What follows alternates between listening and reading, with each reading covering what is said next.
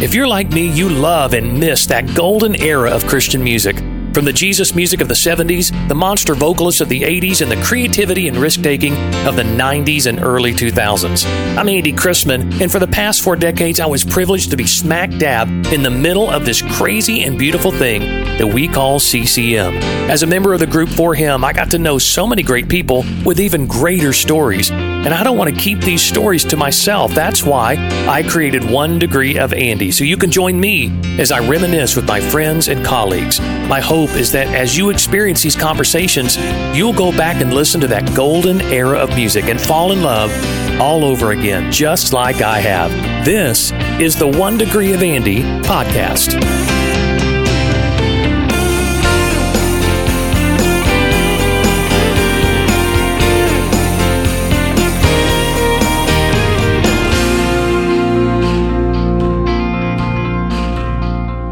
This Christmas season, I thought I'd give you a little gift. Well, really, it's more of a gift to myself, of sitting down and telling stories with one of my best friends. Between the two of us, Kirk Sullivan and I have enough stories about the touring life to literally fill a warehouse. So I thought it would be fun to just dive in and start telling some of them. Like we always do when we get together. We bounce around from our days in truth, For Him, and what's happening in our lives at the present.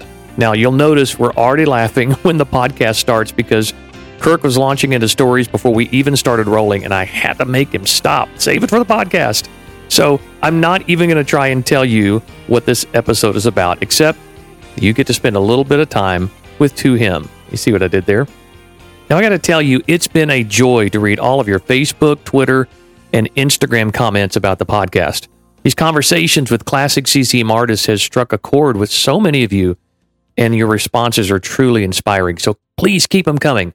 And let me know what artists you want to hear on the pod or what sides of the industry you'd like to hear about. And if you love the audio conversations, you should consider becoming a premium subscriber so that you can access the full unedited videos of these podcasts as well. Just click the link in the episode notes or go to andychrispman.com and sign up today. It's super easy, and it's a great way to help keep the podcast going. And one more thing before Kirk jumps on, go to andychrispman.com and sign up for my monthly newsletter. That way you can keep up with my radio show, Worship with Andy Christman, where I'm going to be singing and leading worship each month, how you can support the worship table and many of the other ministries that I'm involved with, and so that you don't miss out on any special monthly deals. Again, go sign up for my newsletter at andychrispman.com. Okay, let's get on with it. Here's an hour of To Him stories with my bro, Kirk Sullivan. If you knew the trouble that we had getting this podcast just started, because when Kirk and I get together, it's just a free-for-all. And if you've been around Kirk, you know Kirk is a walking free-for-all. I hope that's a positive statement to say. See, we need to edit that out too. No, we're not editing that out. So the reason, Kirk, I wanted to sit down with you, and as our audience is listening today, you know, I have lots of artists on the show. We had our great For Him episodes that aired and were wildly popular. And then I had Roger Breland on a few episodes back, and that was a hugely popular episode. And it just reminded me that there are so many stories left on the table, you know, because we kind of get serious about careers and what we've walked through. There's just this subculture of people who have done what we've done, and there's very few of us out there. Especially from back in the era of the 80s and 90s when things were a little bit different. We'll get to that in a little bit. But I just thought it would be fun for our audience to just maybe sit on the couch next to us as we kind of reminisce and share some stories about what we've been through and, you know, what life was like back in those days. So welcome to the 1 Degree of Andy podcast. My touring buddy, my brother, Kirk Sullivan. So I like your studio set up there. I like that. I like that cool For Him poster that you've got. Oh yeah, that's got up there behind you. Well, that's the one I had up when we were doing the Hymns album, and it's still on there. It's got your name, but in tape down there, it's got Joe Dirt. It's still there. I didn't take it off. It's still there. So that picture, for those of you who are going to watch the video, and just let me remind you, if you want to watch the video, you have to become a premium subscriber. So there is, I'll explain that in the intro and the outro as well. But on that photo, that was taken between, I believe, or maybe right after the Face the Nation album, or right before the Face the Nation album. It was an extra photo shoot that we did.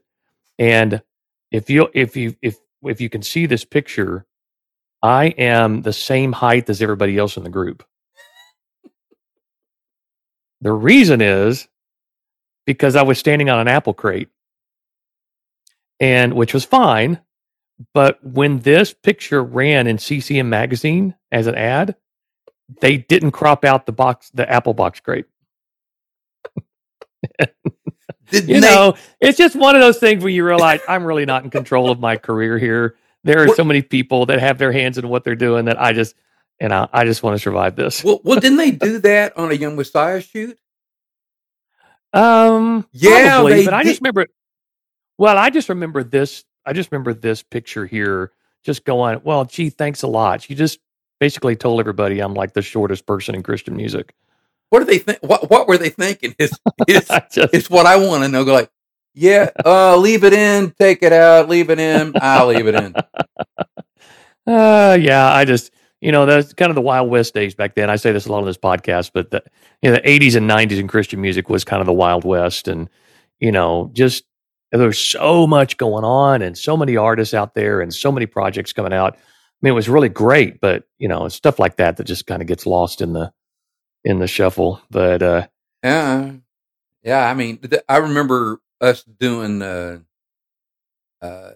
is not necessarily funny, but coincidental. I mean, we're doing the new Young Messiah photo shoot, because we're the new guys, and they've got a couple of new artists in, and so they do a group stuff. They do, they shoot everybody, and then they do a group. They do each artist individually. So we had just got through shooting, and I'm walking on my way out. They had snacks, but I went to go get lunch, and I passed this girl, and she goes, "Kirk?" And I go, "Pam?" And our management team was Atkins Muse, and the Pamela Muse went to the college I did, except I was 13 when I started taking voice lessons, and my voice teacher was the director of the PR group that went out. So I knew her and her brother, but I had no idea that Muse was Pamela Muse. So it was like, so I hadn't seen her. I was 33 then. I hadn't seen her since I was 13. That was an interesting thing.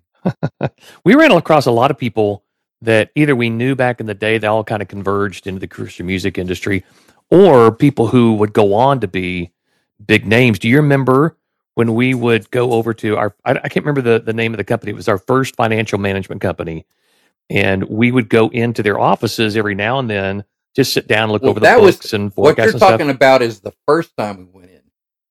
Well, okay, but I mean, we would go in there, and I just remember there was a receptionist, and when we would walk by, I remember Mark would always say, "Wow, she's pretty." No, it was me. I go, "Oh, is it you? Who the heck is that?" It's what I wanted to know. Yeah, go ahead. And it turned out to be Shania Twain. Well, his response was, he says, "Well, yeah, she's very pretty, and she's this awesome singer, but she doesn't want anybody to know that she sings." And I thought, well, I don't care if she sings or not. And of course, you were single at the time. You're exactly. Like, okay. Yeah. Well, you missed your opportunity there. Yeah, I'm sure. Well, of course. Yeah. Well, she needed mutt laying in her life for sure. Well, for a short period of time anyway. Yeah. Well, what I want to do is I just want to tell some stories here. Just like we always do. We did a little thing a few years ago, maybe not that long ago, maybe a couple of years ago for Carmen's tribute. After Carmen had passed away, Stephen Yake did a video for TBN and asked us to come in and sing a couple of Carmen songs. And I remember getting there the night before into Nashville, and we hung out in a hotel room, the four of us, to go over the songs and kind of rehearse and stuff. But I just remember we may have rehearsed for maybe 30 minutes and told stories and laughed until 3 a.m. I mean, it was one of those things where I was like, I miss getting together and singing with you guys, but really, I just miss hanging out, because we have so many stories. We laugh so much. We have survived so much together. And I just thought I would give our audience just a little peek at some of those things that we laugh about, and some of the things that people would never know. That, again, putting a bunch of people on a bus for a bunch of years, it's a unique experience for sure. Even go and you had a different experience than I did when you were first in Truth back in the mid '80s. The bus wasn't quite as nice or as updated, but I want to know about your first experience of getting on a tour bus and how you survived that. Well, my first experience prepared me for the second one. I wouldn't have made it the second one if it hadn't been for the first one. Well, everybody. I get on the bus and everybody. I'm low man on the totem pole because I don't. I didn't have the experience everybody else had already had 4 years of college, and we're talking about Truth here. And I had the same experience. Yeah, when I came in, I just felt like a peon, and you kind of have to work your way up in that little closed in society. But go ahead. I felt like I had to work my way up for the first 2 years. There's so many. But back in the day, I mean, we used to have the road manager would stand on the outside of the bus right next to it, and he would make sure that you didn't have tennis shoes on and that you had a shave. So, I mean, it was a shave. That's right. If you weren't clean shaven, he'd go, "You lose your razor." I mean, it was wow. Yeah, it was like being in the Marines. And being on time and all those things. So I say that to say this: we're in Canada. We're doing a Canadian tour, right? And we have this, for lack of better terms, a road manager, and so he was very a stickler with time, and so we had a day off, and so it wasn't me. We had a couple of people late, and so we're going to Victoria Island. And so we get there, we're just a nudge late, and so the road manager is not happy with a couple of people that were late. So he decides he's going to ask everybody how they felt about the people who were late, how they felt about that. And as he's exercising his authority, we see the ferry pull right off. He asked Paul Lynch. Paul Lynch is funny. He goes, yeah. Well, Paul, what do you think about it? He says, I don't know what to say, but while we're talking, our vacation just pulled out from port. It's a location joke, but it was hysterical. Yeah. Oh, that just happened all the time. There was because you think about it, the Truth experience was 20 to 25 people on a bus at the same time, right? All from different walks of life, all trying to prove themselves, all looking for some sort of authority or, to move. We talk about moving up the ladder a little bit in, being the one who gets to sing the next big song or whatever. And it did create a little bit of a chaos, and especially if you got personalities in charge that really didn't quite know what they're doing. They were faking it till they made it, which, kind of all of our stories, but there were a lot of people in charge who probably shouldn't have been in charge. Well, there you go. And you're looking back and going, if when you were in Truth, you looked at the thing like, well, why did he pick him? Well, then you get out and get into real life scenarios. You're thinking, how did Roger do that? How did he pick him? It was the luck of the draw sometimes. Who was in? Yeah. He would get people on the road, and then they didn't work out. 2 days later, we were dropping them off at their house. And now that's funny. I mean, yeah, there's just all kinds of stuff. The host homes were because everybody survived, and yeah, it wasn't the end of the world. We had the host homes were funny too. Oh man, that's a whole other deep dive. But let's go there since you brought it up. Well, I remember one time we were in North Carolina. It's in winter. Well, before you share that story, for people who don't understand what host homes are, you probably do from that phrase, but we didn't stay in hotels. It wasn't until we were in For Him that we actually got hotel rooms. And well, the married couples got big deal. Well, not all married couples. Jackie and I didn't. We rotated. Well, rotation. rotation. Yeah, but every 3 or 4 nights, because there were like 4 married couples on the road at the time we got married, and once every 4 nights is not a lot. That means 3 nights in a host home. So what would happen was you would finish the concert, you would come down. Everybody, once the truck was loaded up and everything was done, we would come back into the auditorium of the church wherever we sang. And I remember it being Alicia Williamson for a long stretch there. She was the one who would pair up host families with truth members. And so what they would do is, a church would bring us in, organization would bring us in, and then they would, to save money, they would reach out to families and say, hey, would you host, 1, 2, 3, or 4 truth members, take them home with you, give them a place to sleep, do their laundry, which was huge because, if you're not going to, we were on the road, 350 days a year? Yeah. So that was your home. You had to do your laundry on the road. You had none of us were running businesses or anything, just because there was not enough. We weren't making enough money to have anything else on the side, but it was our whole lives. And so the quality of the host home was huge because it was a place where you could go and be comfortable for, or maybe be by yourself for a few hours and get your laundry done, maybe get something really good to eat, a good home cooked meal. And so they would, Alicia would have this list and say, Mr. and Mrs. Smith, and they would raise their hand and say, okay, you're taking Kirk and Andy home tonight. And so we would say, okay, come meet us by the side of the bus. We'll get our luggage, put it in your car, and then you go home with people you've never met before. And so there's a lot going on there for a lot of those situations. And some of them are really, really good. I will say a lot of them were very good. In fact, even today, I'll be somewhere and they're like, you probably don't remember this, but you stayed at my house. Yep. I've had that happen. In 1989 in Birmingham, Alabama. And I'll just be like, oh, thank you so much. But then, there are a bunch that stick in our brains. It's always the bad situations that you remember. You don't remember all the good ones. So I just wanted to set all that up as we get into host home stories. So back to North Carolina. There's a term for that, and I don't know what it is. We'd have to call Marty to get the term. So, but anyway, we're in North Carolina, and how many? There were 4 of us, and it's dead of winter, North Carolina.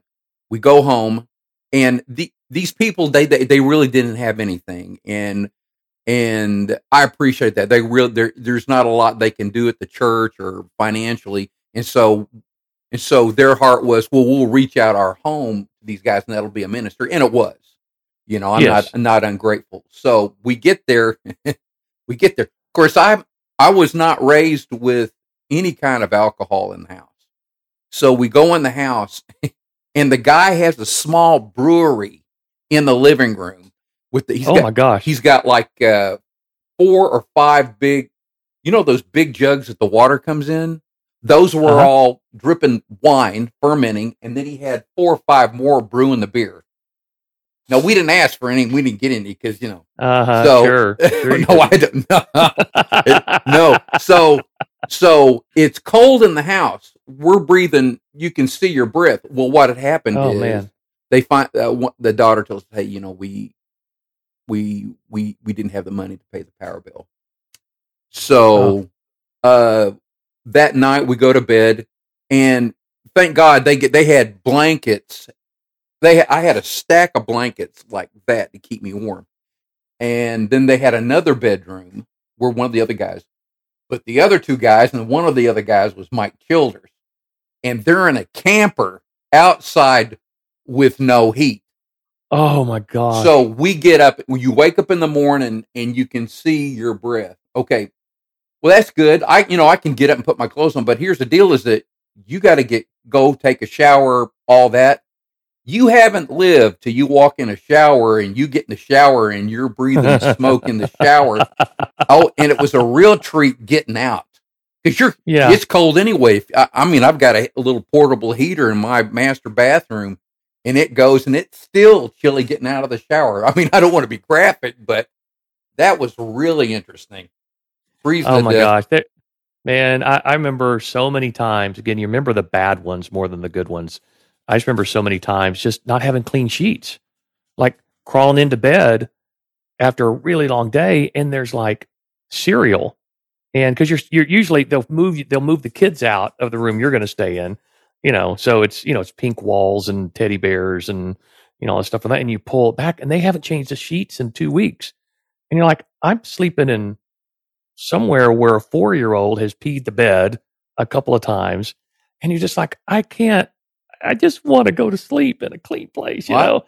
And that must have happened. I can't tell you. I lost count of how many times I would pull back the sheets and go, or pull back the cover and go, nope, put the cover back on, and I would sleep under towels because I knew at least that I would smell the towels and go, well, at least the towels are clean. Exactly. And and then boy, if you ever got to go to the hotel, even if it was, and we're not staying at Marriott's and Hilton's.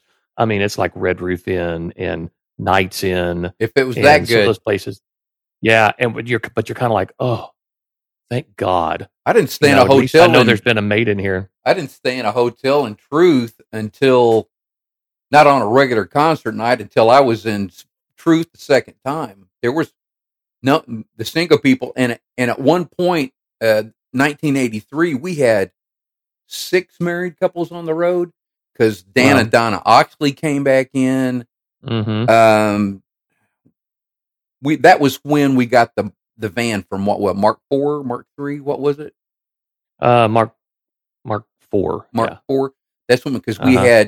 we had Out of Ocala, Florida. yeah, we had 30 people on the bus. So, Mm. but Yeah, that bus experience was, you look back on it now and just go, I'm it's a miracle we survived because again, everybody's under the age of 30 pretty well, except for Lanny. Lanny was the only guy that was ever in his, was so much older than the rest of us. And, but, we had, you mentioned it, we had a bus, 40-foot bus. We had a conversion van, a Mark IV conversion van. And we also had a tractor trailer, 40-foot tractor trailer. And so we were the drivers. Now, I never drove the truck. I drove the bus a little bit right towards the end of, uh, of Truth. And if you want to listen to the For Him podcast, you can hear us talk about, the first bus that we had in For Him. That was interesting. But there were all night drives. So we would finish a show. And a lot of times, if it was more than a day's drive to get to where we were going, we would have to drive all night long. So that just meant there was one of the girls would stay up with the bus driver. Yep. In 3-hour shifts and keep them awake and talk to them. And then somebody drove the conversion van. And then we had a truck driver who was, one of us. A lot of times I just remember it being, Brian Smith for a long time, who was one of our trombone players. And we can talk about Brian here in a minute. And yeah. Gina Walker's husband, Mike Walker. Yeah, Mike Walker drove the truck as well. So those of us that didn't drive, let me just set this up for you. Those of us that didn't drive would have to get up there were 3-hour shifts. So you would probably pull out of the parking lot, let's just say at midnight. So there's the midnight to 3 shift. Then there's the 3 a.m. to 6 a.m. shift and the 6 a.m. to 9 a.m. shift. And so you would get up and ride with the person in the van or with the person in the truck to keep them company and keep them awake. And Kirk, by the time you came back into the group when I was there in 1987, you were making about 10 times what I was making. I was so you had a little more cash in your pocket and you played that really, really well to where John Thorne was my guy. John Thorne, who went on to play with Whiteheart and Margaret Becker, and he was our bass player for a long time. And John probably took half your money. Well, John had a car and he wasn't able to sell it for some reason, and so he was always looking for extra ways to make cash. And so he would come up to me a week before we were doing, hey, we got an all-night drive coming. You got somebody? And go, no, I paid $15, which was huge huge money back back then. then. Yeah. So he would write. Well, I have a really funny. I was driving the bus, and Gina Walker, who you were just talking about, was driving. And here's the thing: is the drivers had to drive 3 hours, but the girls only had to stay up for 2. So anyway, we're sweating there, and we're both blitzed because we've had, I don't know, 2 or 3 all night drives in a row. And so I'm driving, and I'm doing this right, and you can't get somebody else because they're going to do the same thing. They're tired too. So Gina is in the buddy seat, and I'm talking to her. I can't remember what I said, and I hear her say, "Yeah, but then I heard that," and she fell asleep in mid sentence, and I'm like, trying to hold it because there are people 3 feet behind me sleeping, right? So for some reason, I said something to her, and I watched her. I turned to see her response, and I see that, yeah, and then I just felt because and so at that point you're giddy because you're so tired, and we're laughing our brains out, and we have Mike Childers in the back, who was the drummer and our music director for quite a while. Shut up! We're trying to. But watch inside. He was sleeping by me. He was my sleeping partner. I'm going to say this very carefully. It sounds really weird, but you had. Oh my gosh! As I say it, it sounds so weird. But we had sleeping partners, and you would, because there were only a couple of bunks on the bus, and that's where the backup driver would sleep, and the road manager. They got those perks. The rest of us would sleep on the couch would pull out and make like a little bit bigger than a twin bed. And then the dinette would fold up and turn into a bit of a twin bed. And then you had these berths that came down out of the ceiling, and people could sleep on that. And they were about a little smaller than a twin bed. But everybody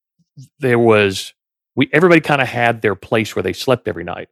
Well, Mike Childers and I were sleeping buddies, and so we would sleep head to foot.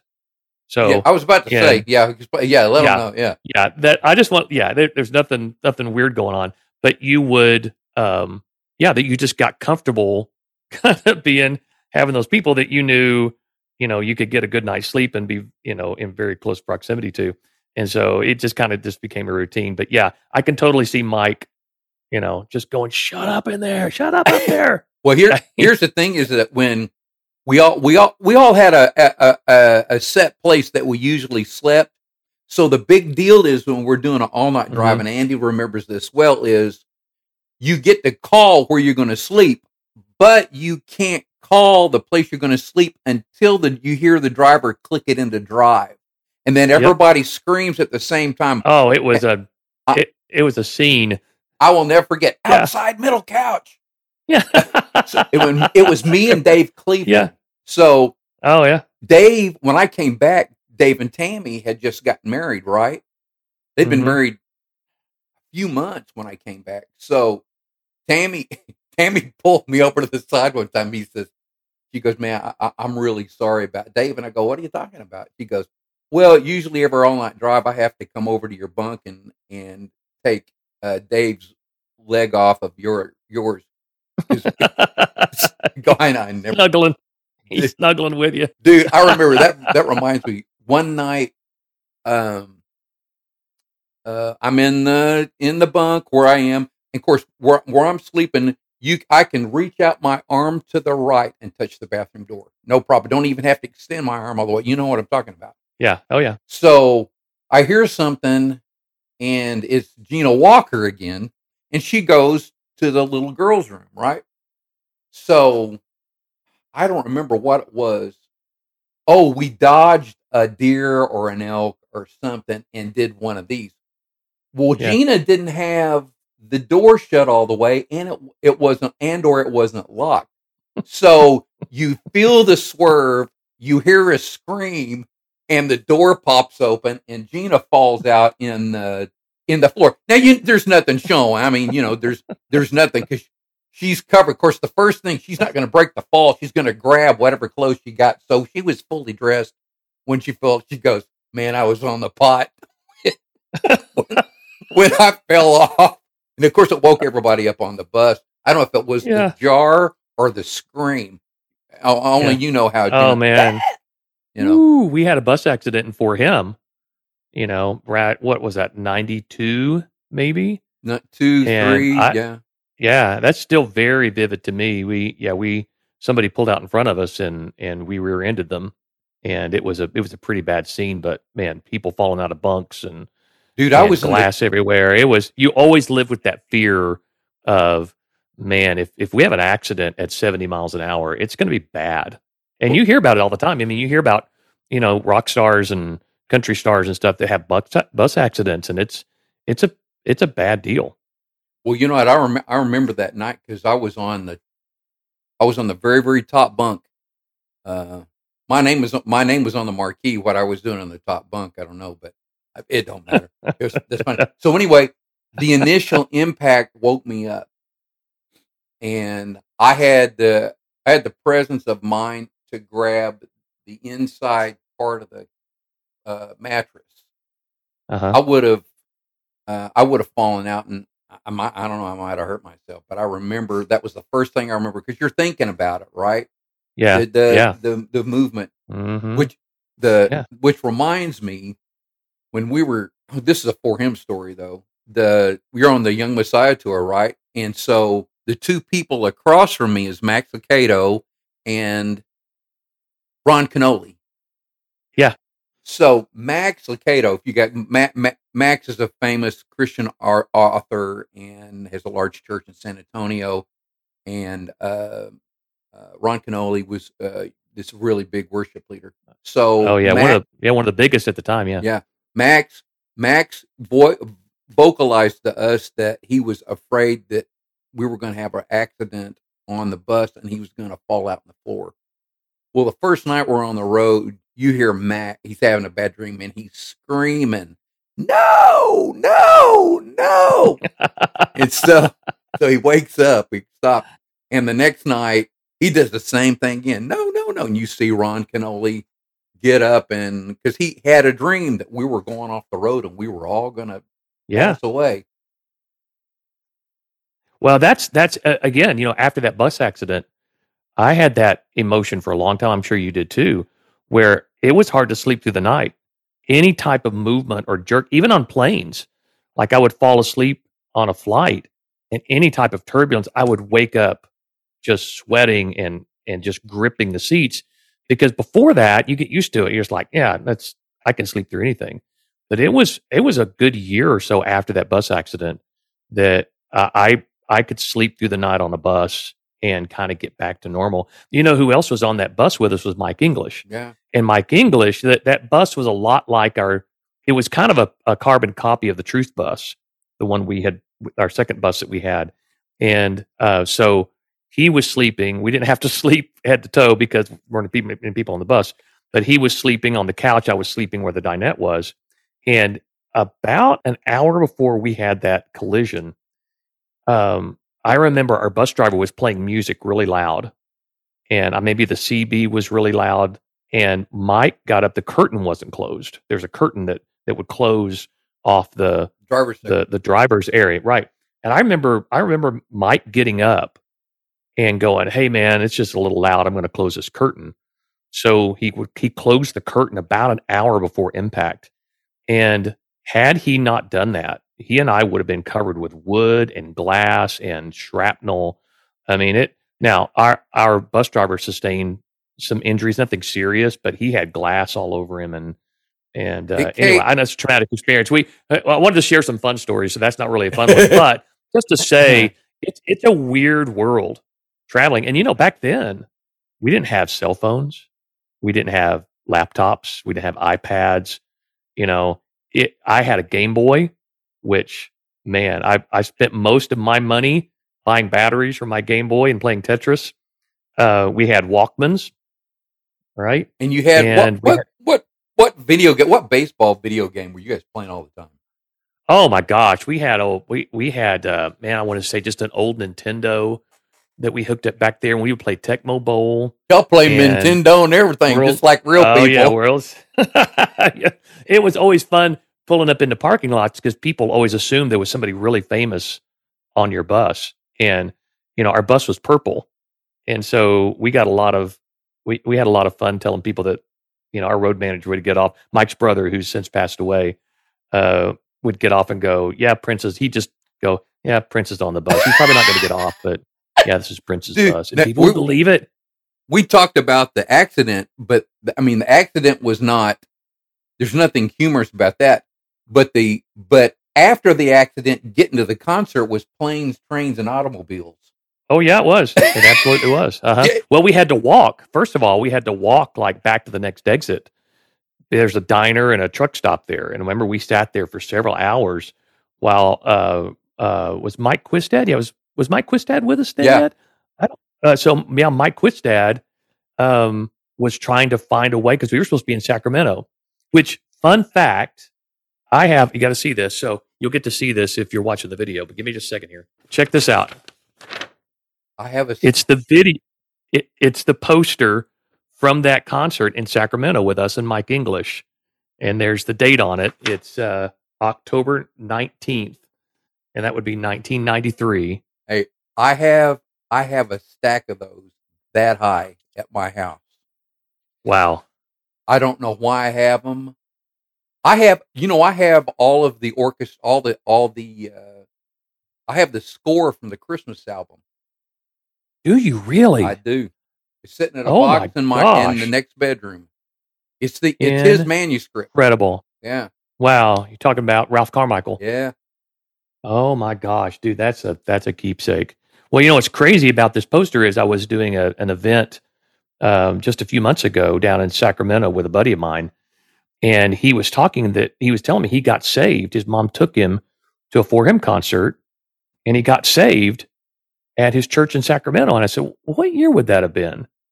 And he was like, "I think it was around 1993." And I'm like, "You have got to be kidding me." Someone just sent me, John Robertson, one of our own promoters. He just sent me that poster, and so I'm gonna send this to him because that was the night he got saved. And I'm like, how cool is that? I said, but yeah. So going back to planes, trains, and automobiles, we had a show that night. So this happened at like 6 a.m. Right, and so right, we were just outside of I believe we're just outside of Reno. We just left a show in Boise the night before. We were somewhere just east of Reno, Nevada. And so somehow, and I'm going to have Mike Quistad on the pod here because I think people would love to hear road manager stories. So Mike Quistad figures out how to find another coach, and he finds a senior gambling coach that was coming from somewhere with a bunch of seniors going to gamble in Reno, and they pull over to the side of the road, and we get all of our stuff out from underneath the bus, and we put it on that coach, and we're riding with all these seniors to Reno, and they drop off the seniors in Reno, and that bus takes us on to Sacramento, and we get to the church like 45 minutes before the show starts.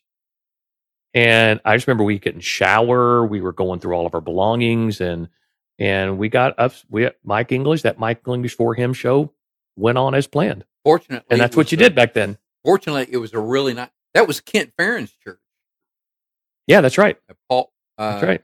Yeah, they had showers and everything there. What was it? Something First Assembly? I'll tell you right now. I'll look on the poster. It was Capital Christian Center. Capital Christian Center. Yep, in Sacramento. That's funny because I worked at PTL with Kent and Paul Farron. Paul Farron was the conductor of the PTL orchestra. That's right. That's right.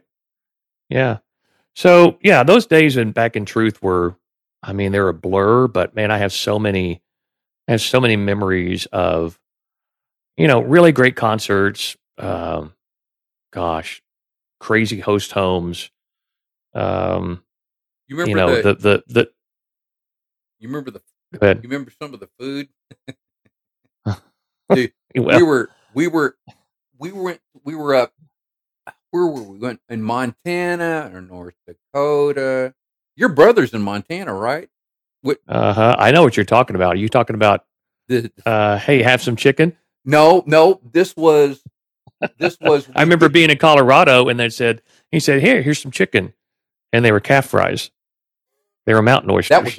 And they Oklahoma. didn't tell us. That was No, Oklahoma. I'm pretty sure it was No, because Colorado, my but mom and dad were there. oh, well, it probably was. Dude, we go to the uh, it's cold, and you're burning more calories, and we're all young, and so you're looking forward to the next hot meal. Anything hot, we don't care. If it's spaghetti, which we got a lot of up north. So Yeah, we get there, and we're all sitting down. There is nobody in there. Most big churches have the fellowship hall kitchen, commercial kitchen, right? We're sitting there. yeah, There's nobody there, and we see somebody walk in, and they set their dish down and uncover it, and it's one of those congealed salads with shredded carrots yeah. and raisins and Hmm. that kind of thing. And we're like, okay. Two people walk in, both of them have congealed salads. Yep. I remember this night. Dude, it was all. I think one person brought a meat dish, but everybody who brought something was a Jello congealed salad. I think Roger maybe went and got us Kentucky Fried Chicken or something. I can't remember, Yeah, but yeah. Well, let's talk about that too. Roger was very good about saving money. I mean, he was the king of budgeting on the road. And so, every great once in a while, he would work some deal where we got this. I remember being in Florida one time, and it was like this little tiny roadside motel, but it was actually pretty cool because it was right on the water on the Gulf, somewhere around the Sarasota area. And so every once in a while, you get something cool like that, or he'd work out, you know, something in the city, in New York City, or in San Francisco, or something like that, where we would have this really cool experience. But most of the time, it was. I remember the guys would be 4 and 5 to a room. I remember a lot of times 5 guys in a double room, and with there would be a roll away a roll away. with a roll away. And so, yeah, so there was a lot of that going on. Spend as little money as possible on hotels and meals. But he would go in when we would stop somewhere, and he would get off the bus and say, "God's people, I'll be right back." And he'd get off the bus and he'd go into a Western Sizzlin, and he would negotiate with the manager. And he would come back on the bus and go, "Okay, I've made a deal with the manager. I got him tickets for tonight's show. And what he's going to do is he's going to let you order anything off the senior citizens menu." The deli, Gotta remember. and the deli Yeah, plate at Piccadilly's. yeah, exactly. And no soft drinks. Soft drinks are extra. You can have God's people can have tea or water, and there's no refill on those teas now. All right, so we're like, okay, I am 21 years old, ordering off the senior citizens menu, and I'm like, well, this is my life, isn't it? The infamous saying, "Those God's people Yeah, don't get the cheapest, but don't get the most expensive." Now we can, yeah. and the reason I'm not sure, but I think the reason was Marty, because if you didn't put a limit on Marty, Marty would be having steak and lobster at the. Oh, he was At, famous for it. oh, gee. Yeah, he would too. Our, There's some stories there, but we won't go there with Marty. But yeah, I remember, and I remember in those early days before him, you know, it was crazy because some places we did like 250 shows that first years for him, but we were just kind of following all the places the truth had been the last I couple think of the years. number was 275. Wow, crazy. And I remember I was the accountant or the bookkeeper for the first couple of years, and I just remember some of those concerts they paid us $500, and that was barely enough to get us, to pay our expenses, and but it was like, well, we'll sell T-shirts and CDs, and that's where we made our cassettes. That's where we really made our money, was at the product table. But a lot of these promoters were just like hanging on by a thread, bringing us in, and they would have like, you know, tamales and, a bag of corn, unshucked corn, sitting backstage for us. We're like, okay, well, this will feed us, but we're going to need something a little bit different, Right. So is there anything, or they just wouldn't have anything at all.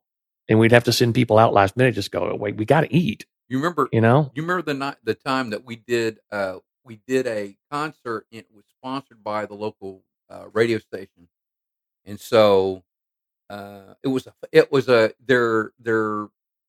their fundraiser period of time. What I forgot what they call it, Uh-huh. to get Yeah. partners and that kind of thing. Share-a-thon. Share-a-thon.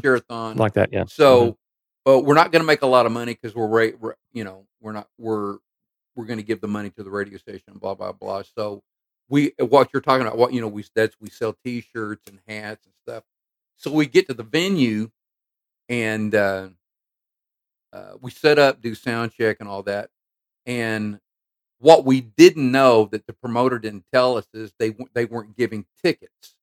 When you bought your ticket was the T-shirt they sent you. Oh, I saw you posted about this the other day. I don't think we sold one T-shirt that night. Somebody put that on Facebook. Somebody still has the T-shirt. It was in Detroit. Yeah. It was up somewhere in north. We're like, Maine. I think it was in Maine or something like that. Huh. Oh, okay. So speaking in Maine, I remember when we took Jackie Velasquez and her band out with us, and we did a concert it was either Portland or Bangor, somewhere up in that area. Really great church, and they surprised us with a lobster dinner for everybody on tour. So between us and Jackie and our band and crew, there were probably 30 people on that tour, and they had a 2-pound lobster for everyone on tour. And huge tray. I remember it. Yeah. And it was just like, this is heaven. Surf and turf. Like we're all, steak, and I remember telling Jackie about this several years ago when I was talking to her, laughing about it. But her and her band came in, they went, gross. We can't eat that. And we were like, guys, it's lobster. I mean, it's like, it's you know how much lobster it costs somewhere else. It's Maine lobster. And they were just like, can somebody go to McDonald's? Or, they were just like, can somebody go out and get us like some real food? Youth is wasted. And they did. The promoter was very kind, and they did. And I just remember you and I and Marty sat backstage for 2 hours. It was through our dinner time, through Jackie's concert, and we may even come back because we went on after Jackie after the intermission. So there was a good hour by the time she got on, about before we got on, and we stuffed ourselves, man. We were like, we're going to let as few of these lobsters go to waste as possible. I just remember that day just going, if this is like one of the greatest moments of my life, just sitting here, just cracking those things open. And we made ourselves sick on those things. Oh man, they were good. I think Mike Quistad, our road manager, made a deal with their promoter. They were short of money, or we gave the caterer free tickets. They made a deal. Look, if we get lobster, we'll get you and your family and some of your friends in. Dude, I remember the tray. The tray was like this giant metal tray. Yeah. They were lined up. Yeah. I'm starving. Yeah. I'm going to go back. Time to go back to Maine. I'm going to drive 10 minutes and go get some really good seafood. Yeah, because you live in Mobile. You still live in Mobile. Yeah. And man, that's a thing that I miss, living there. We love it in Tulsa, but man, when we come down to Mobile, that's just all we're going to do is eat shrimp and crab claws and fresh fish. And it is, to me, Mobile and that area has the best seafood I've ever had anywhere. Hey, when you come back, there's a place right around the place from the church. Andy came to our church at least twice. And are you talking about Cravers? Yeah, Cravers. Yeah, Cravers is awesome. I've been there several times. You know what's funny is that I've been trying. Every time we have a rehearsal, I go, "Hey, why don't you let this person sing the verse? I'll sing the verse, and they sing the high part. You get one of the girls, and that's old school. Until you came in and we did it." He goes, "How did you guys do that?" Well, because I sang the verse, and Andy came and started singing that high chorus in overdrive. Yep, that's how that happened. But Yeah, that's right. Yeah, we had a little. Yeah, we knew what we were doing back then. It's just so fun when we still get back together because, man, all that stuff just falls back into place. We hear each other. We know each other's tendencies. We can match, what the other one's doing. And I just did a show last night with Grady Nichols, my friend Kelly Ford, and it was really fun. It was a Christmas show. We sold out the Mabee Center in Tulsa, and it was really fun. But what we didn't have was that what we used to have with For Him cohesion was that you could get cohesion where you could almost match up vibratos, or there was just this way to get in and out of moments that we just had when you tour it, and so we had a lot of fun. But I did get a little like bucket list thing happen to me that night last night. Are you going to because God? yeah, I'm gonna let you say it. yeah. All right, yeah. So, the sax player who headlined the night, it's called the Grady Nichols Christmas Show, and I've been doing some shows with Grady now for the last several years as his main singer, and he got to play on a live Kenny Loggins project about 2 years ago. Kenny came down and did a little private recording at Church Studios here in Tulsa, and through connections. So we know a lot of Kenny's band. Scott Bernard on guitar, Chris Rodriguez, who's been on Kenny's tour on and off for the last 15 years. One of his former road managers. He's a very good friend of ours. Yeah. And, so we know a lot of people around Kenny. Well, Kenny, for me, is like, he is my number one vocal hero. So back in the day when someone would say, you kind of sound like Kenny Loggins, I'd be like, yes, that's what I'm going for. I mean, it's like, Dude, and even to go back further, Vox Humana, oh, man. Gosh. Well, which Michael Amardian produced on. Yeah. Who produced a lot for us. Forever in your arms. Dun, dun, dun, dun. Oh, gosh. Yep. Oh, yeah. Such good stuff. And we actually got to meet Kenny the first time. Man, it's back in the early 2000s. We were in Arizona. We were in Phoenix. We had a night off. Yeah, you didn't call me. You didn't call my room. And I went, you went where and did what? I'm sorry. I'm sorry. Yeah, we went, I think, Chris Rodriguez got us tickets and we went back to meet Kenny after the show. And I'm like hyperventilating because I'm like, this is my hero walking up. And he said, it was right after our Hymns record came out. And when Kenny came up, Chris said, hey, Kenny, these are the guys I was telling you about. I gave you their Hymns record. And Kenny shook my hand, looked me straight in the eye and said, oh man, I love your vocals on that record. And I was like, all right, I'm done. I am completely done. I don't have to do anything else in my career. My vocal hero just said he heard what I did. I'm retiring tomorrow.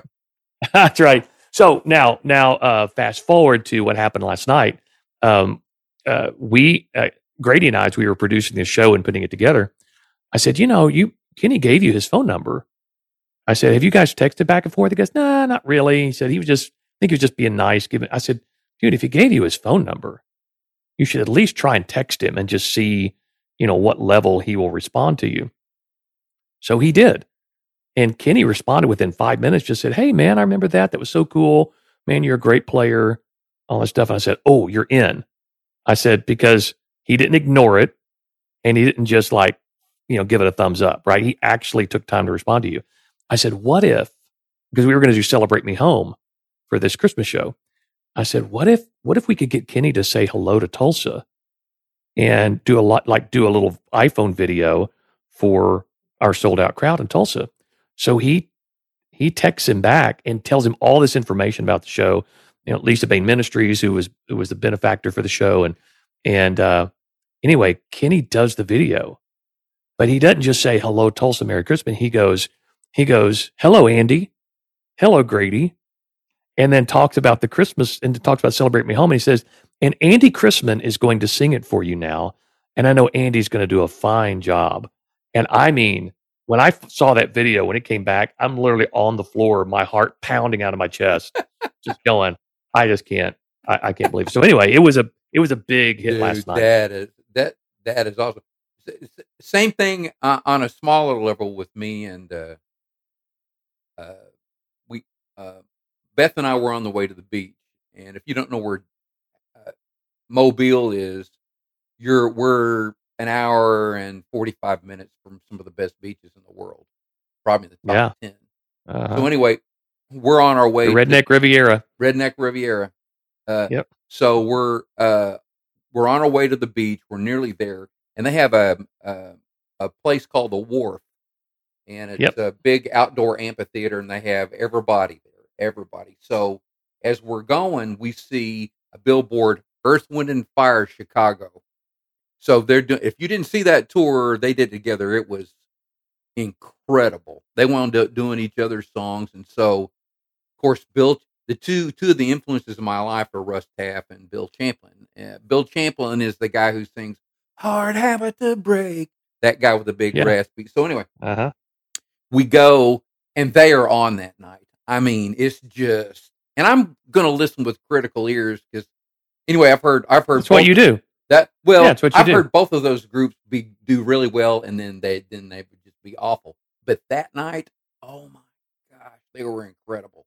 So the next day, I got to tell you this. They're doing. You hear the introduction come for "Hard Habit to Break," and the lady behind me and her husband are just toasted out of their mind, and he's 6'8", 400 pounds. I mean, he's a monster of a man. And the Peter Cetera sings the verses, right? So he starts singing. Well, Jason Schiff, and she starts singing with him. The drunk lady behind me starts singing, and I turned around, going, I'm going to kill you if you don't stop singing."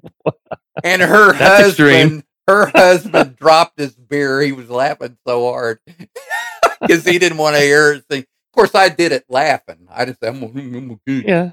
If you don't stop singing, I'm going to kill you. Because that's my song. I had that happen. I went to a Tears for Fears show, and they're like my favorite band of all time. I went to a Tears for Fears show in Tulsa a couple of years ago, and the same kind of the opposite thing happened. I was singing my guts out, and this drunk lady in front of me turned around and said, "You got an incredible voice." She said, "And I'm glad because you're singing blanking loud." I went, "Thank you. Thank you. I appreciate that." So anyway, the next morning I'm on Facebook, and I go, "Oh, I wonder if Bill Champlin." I'm just going to leave a message. I go in there. I go, hey, Bill, big fan. You sing your tail off. That's all I said. And I messaged him, in Messenger. And so the next day, I get a response. I wasn't looking for one. He goes, "Hey, I noticed at that point on my Facebook, had a shot of for him, and it was just a shot of me." He said, "Well, do you sing? Your profile picture leads me to believe that." I go, "Yeah, I did." And so he goes, he messaged me back. He says, "Well, who do you sing with?" I told him I was in Christian music. I didn't say for him. And he goes, "Well, I sing in this group called For Him." And so I didn't hear from him that day. The next day, he sends me his home and mobile number. And what had happened is that he's really good buddies with Michael English. And he had actually heard our stuff. And so we talked a little bit about Peter Wolf, and because they had just finished that record, remember? Yeah. Yep. Chicago finished a record with a producer we worked in LA but it was like, yeah. He did all the talking. I won't tell you some of the stuff he says. He has other language. He has a colorful vocabulary. Yes, that's really cool, man. That is really cool. That's the second time I talked to him. Wow, it's funny how many times talk about Scott Bernard, who is the lead guitar player and main backup singer for Kenny Loggins. When we went to his show a couple of years ago, it was Kenny and Michael McDonald, just put on a great show. And I bought like a dum-dum. I bought tickets to it.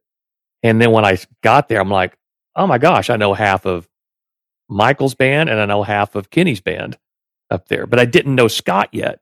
And so as soon as the concert was over, I just went to the edge of the stage and Carl Hergesell, remember Carl? Carl was, so Carl was up there breaking his keyboard rig down.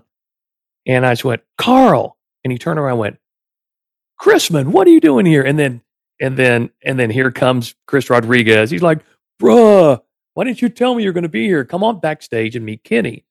And so, so it's the second time I get to meet him. But I go back there and on my way, as I'm standing there waiting, I'm talking to Raj and waiting to go back to see Kenny. I hear, I won't bend and I won't break. I won't water down my. I turn around, it's Scott Bernard, and I'm like, "What is happening right now?" And if you've seen Scott, big dude, long hair, long beard, like serious, like, and just one of the most masterful musicians I've ever heard live. And I was like, "What is happening right now?" And he goes, "Dude, you're Andy Chrisman for him." He's like, "I grew up on your music, bro. I would not be where I am today without the music of For Him. I just want to tell you, thank you." We've been friends ever since. I'm just like, it's crazy how many people are out there in the music industry that know about For Him, and For Him was a part of their journey. And it's interesting as we get so much older, a lot of the people that were on their journeys around the time that we were, they're older too. So I think sometimes as these artists get older, they let their guard down a little bit. They let a little more people into their lives, and we start to look back and go and appreciate those connections of the people who really influenced us and kind of helped us in our journeys. And it sounds like you've had a lot of those situations too, where you walk into somewhere where you're just like, I'm not gonna say who I am because they wouldn't care or know. And they're like, oh no, I grew up on your music. Oh my gosh, Where There's Faith, Future Generations, Basics of Life, Strange Way to Save the World.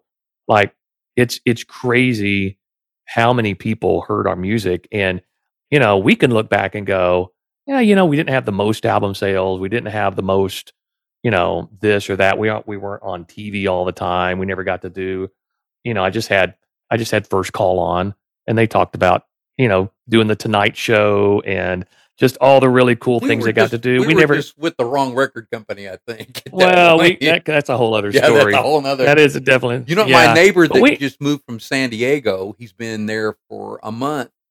Somebody told him, I don't know who, that I was in For Him. San Diego, California, they're huge For Him fans. Wow. Huge For Him fans. He said, you in For Him? Because I saw him that when they were moving in, you wave, Mm-hmm.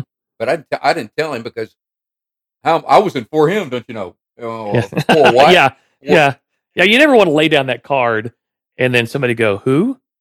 Oh, yeah, no, never heard of you. Dude, yeah. when we were in Truth, I don't know what you would call it. It was Kenny G and Michael Bolton. And we took the Truth bus in, and they let us through.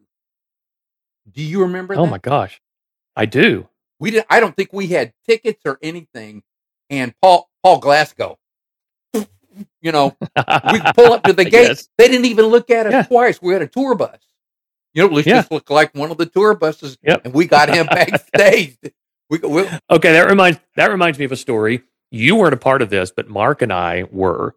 When we got nominated for a Grammy for The Message, our label, to their credit, flew us to New York City because it was at Madison. The Grammys were at Madison Square Garden. Oh yeah, flew us to New York City. Bill Baumgart, our A&R guy, came up with us. Was going to go to the ceremony. Mike Atkins and no, Bill Baumgart. Mike was there with us. Did Mike there? Oh yeah, Mike he was sitting in, but he was sitting up there with us. So they arranged limos to take us to drop us off at the front of Madison Square Garden where we could go in for the pre-show, which is where our nomination was. And you and Marty were in one limo with Bill and maybe Mike. And then Jackie and I and Mark and Jody were in another limo. And so your limo was in front of us and went towards the entrance where we were supposed to go in. Our limo driver went toward the VIP entrance, and we were just like, oh no, we're not supposed. He goes, no, this is where I'm supposed to drop the artists off. We're like, okay. So there's these checkpoints along the way, and he's rolling down the windows like, who do you have in there?